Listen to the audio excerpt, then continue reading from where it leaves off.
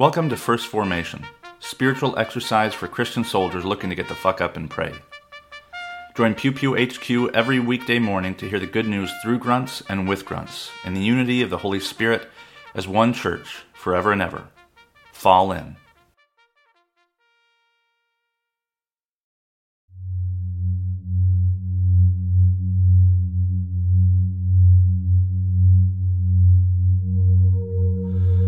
Psalm 93. The Lord is queen, she is robed in majesty. The Lord is robed, she is girded with strength. She has established the world, it shall never be moved. Your throne is established from of old, you are from everlasting.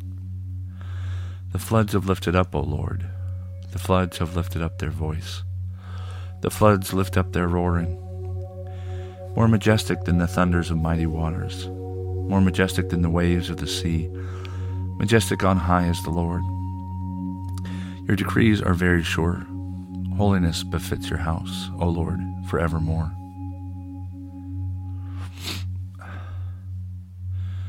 Deuteronomy chapter 11, verses 1 through 17. You shall love the Lord your God, therefore, and keep his charge, his decrees, his ordinances, and his commandments always. Remember today that it was not your children, who have not known or seen the discipline of the Lord your God, but it is you who must acknowledge his greatness, his mighty hand and his outstretched arm, his signs and his deeds that he did in Egypt with Pharaoh, the king of Egypt, and to all his land. What he did to the Egyptian army, to their horses and chariots, how he made the water of the Red Sea flow over them as they pursued you, so that the Lord has destroyed them to this day. What he did to you in the wilderness until you came to this place. What he did to Dathan and Abiram, sons of Eliab, son of Reuben, how in the midst of all Israel the earth opened its mouth and swallowed them up, along with all their households, their tents, and every living being in their company. For it is your own eyes that have seen every great deed that the Lord did. Keep then this entire commandment that I am commanding you today, so that you may have strength to go in and occupy the land that you are crossing over to occupy, and so that you may live long in the land that the Lord swore to your ancestors to give them and to their descendants, a land flowing with milk and honey. For the land that you are about to enter to occupy is not like the land of Egypt, from which you have come, where you sow your seed and irrigate by foot like a vegetable garden. But the land that you are crossing over to occupy is a land of hills and valleys, watered by rain from the sky, a land that the Lord your God looks after. The eyes of the Lord your God are always on it, from the beginning of the year to the end of the year. If you will only heed his every commandment that I am commanding you today, loving the Lord your God and serving him with all your heart and with all your soul, then you will give the rain for your land in its season, the early rain and the later rain, and you will gather in your grain, your wine, and your oil, and you will give grass in your fields for your livestock, and you will eat your fill. Take care, or you will be seduced into turning away, serving other gods and worshiping them. For the anger of the Lord will be kindled against you, and he will shut up the heavens, so that there will be no rain, and the land will yield no fruit. Then you will perish quickly off the good land that the Lord is giving you.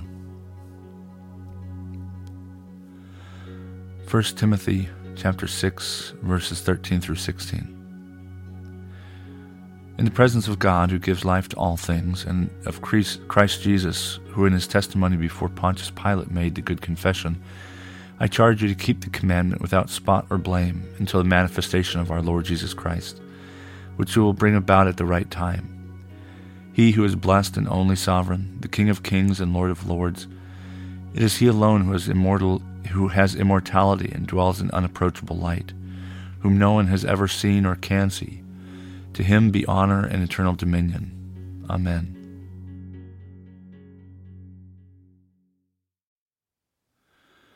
Good morning and welcome to the 6th Tuesday of Eastertide. This is Brother Logan Isaac broadcasting from Iamsville, Maryland. This morning's readings come to us from Psalm 93, Deuteronomy 11, and 1 Timothy 6. And the theme this morning is of commandments. The Old Testament reading is the Deuteronomistic retelling of the preparation to cross the Jordan, enter the land of Canaan to take it. And so it's the eve of a military campaign. And I remember there's only one in my deployment during OAF 2. There's only one like skirmish or whatever where we had like conventional battle plans and we, lined up and staged the night before, blah, blah, blah. And the night before, the last several hours before you start is always like really harrowing. Because you don't know what's going to happen. Something's happening soon.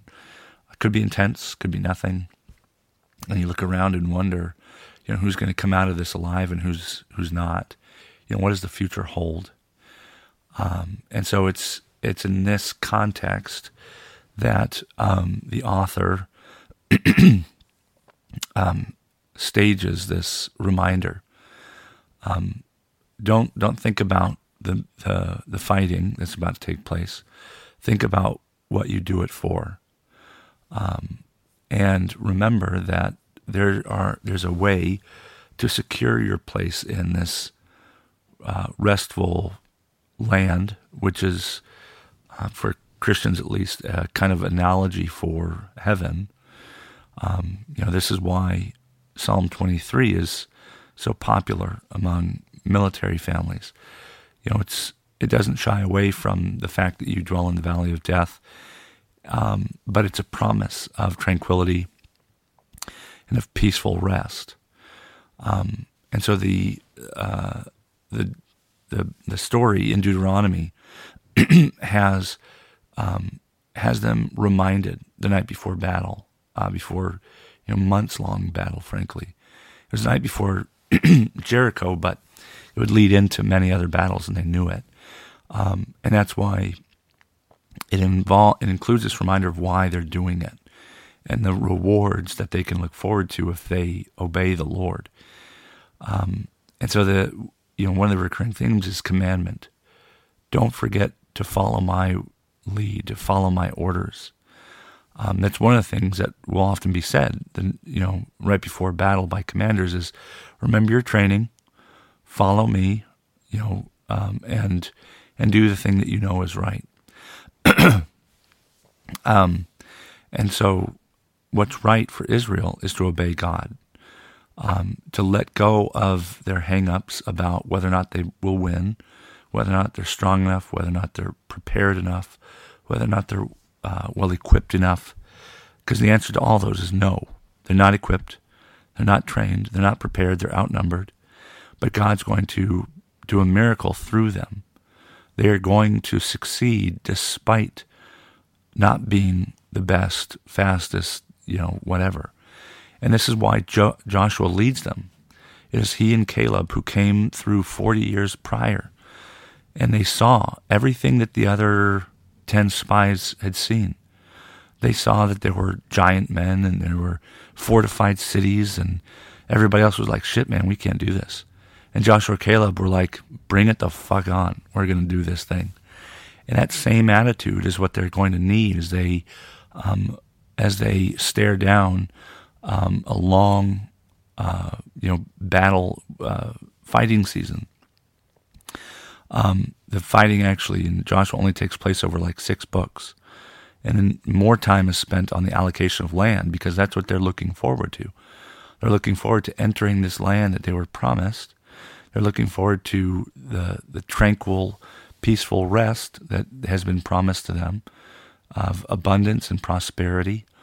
And that's what's most important. The fighting isn't what it's about. The fighting is a means to an end. We never fight for the sake of fighting. And Christians don't fight against people. That's already been done for us. And you can make the argument that the Israelites too are not fighting against people, but God is the one that's doing it. And they are called to strictly obey what they've been told. When they deviate from it, there are consequences.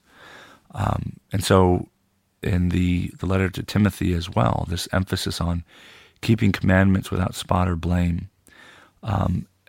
coupled with a promise of the manifestation of our Lord Jesus Christ. We never do things for the sake of doing them themselves. Obedience is never unqualified. It's obedience to God, to God's commandments.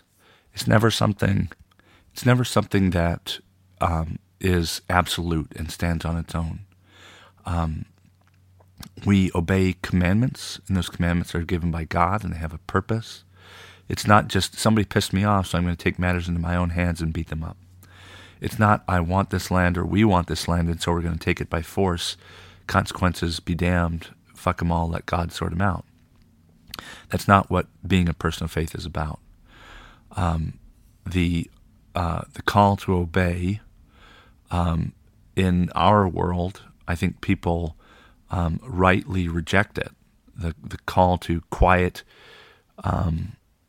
obsequience or the submission, unquestioning submission, is not right.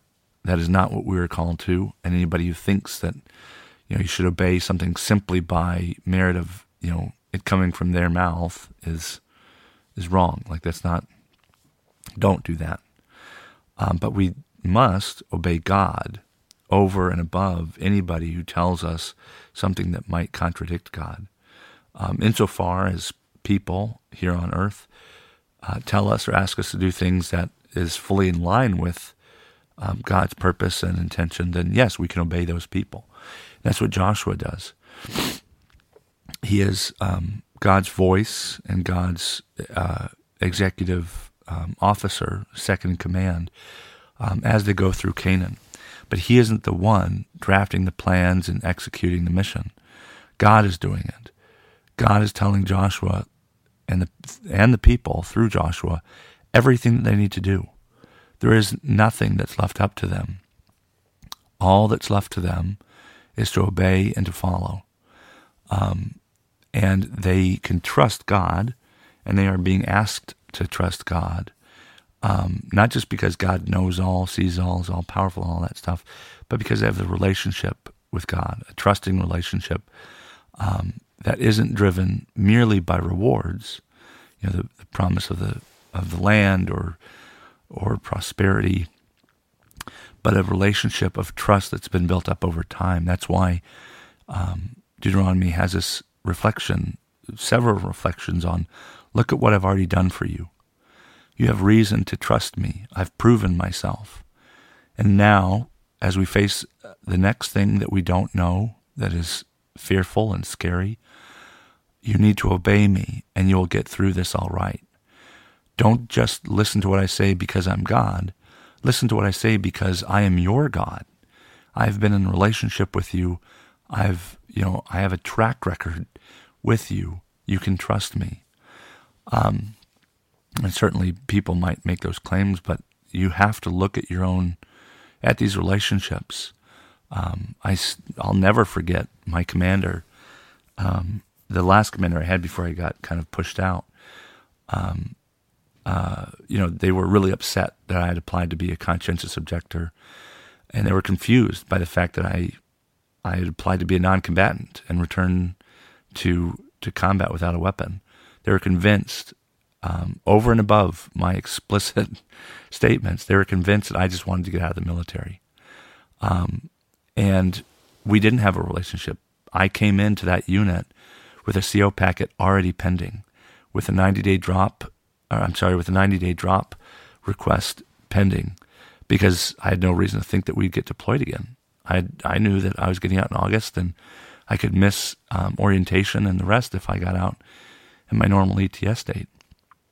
So they didn't trust me, and I didn't have any reason to trust them. And by their actions, the things that they did, I knew that I had made a wise decision in not trusting them. Before I finally initiated the actual CO packet, we were at NTC in Fort Irwin, California, and the battalion commander had he was rotating companies, having this little speech, and I got the sense this wasn't the only time he said it, but he basically said, look, I'm going to protect you. If you do the wrong thing, I'm going to protect you. If you kill innocent civilians, we'll drop weapons to make sure that you aren't prosecuted for war crimes for killing an innocent civilian.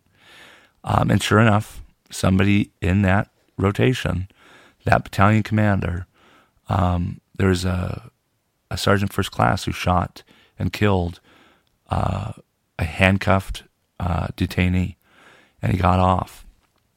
But I didn't have reason to trust them. I looked at our history together, and I looked at what they've said and what they did, and it didn't line up. So nobody should obey anybody, commanders or anybody else, simply because they're commanders or because they have, shiny brass buttons on their uniform. At least not as a Christian. Maybe as a soldier, but even then, a soldier doesn't stand on their own. They serve a community. Obedience, obeying commandments and commands, does not, it's not an end in itself. It always comes with qualifications and kind of, footnotes of, I am trustworthy. You can see that I'm trustworthy. That is why I need you to follow me. But if you're not trustworthy, if you don't say and do things that are good, then people shouldn't follow you. But the point here in Deuteronomy is that God reminds them, I am good. You've seen that I'm good. We've been good together. Now we're going to face this challenging time. Don't think about, the scary stuff.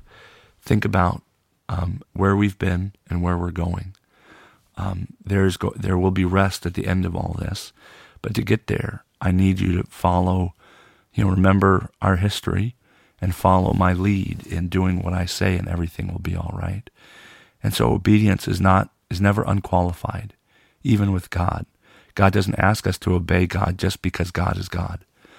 God asks us to obey God because of what God has done for us and because of the kind of God that God is. And if we see that God is that kind of God, obedience and even relationship comes naturally out of that, rather than obedience coming first, which God doesn't do. Our God is a God that invites us to trust them, to remember our history as well as our future together.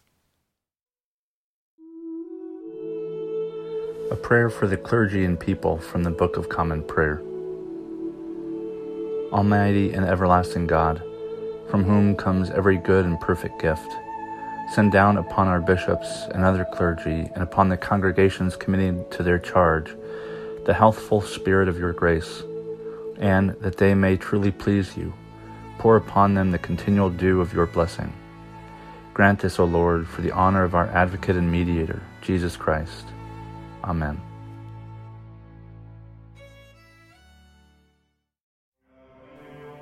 Thank you for falling in to First Formation, where Pew Pew HQ shares morning prayers for the humble, hardy folk caught in the crosshairs of God and country. If you like what you've heard, you can participate in one of the three following ways. First, you can support the podcast at patreon.com/pewpewhq.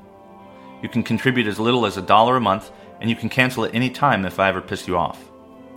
Second, you can become a co-host by recording a lectionary reading for a future episode.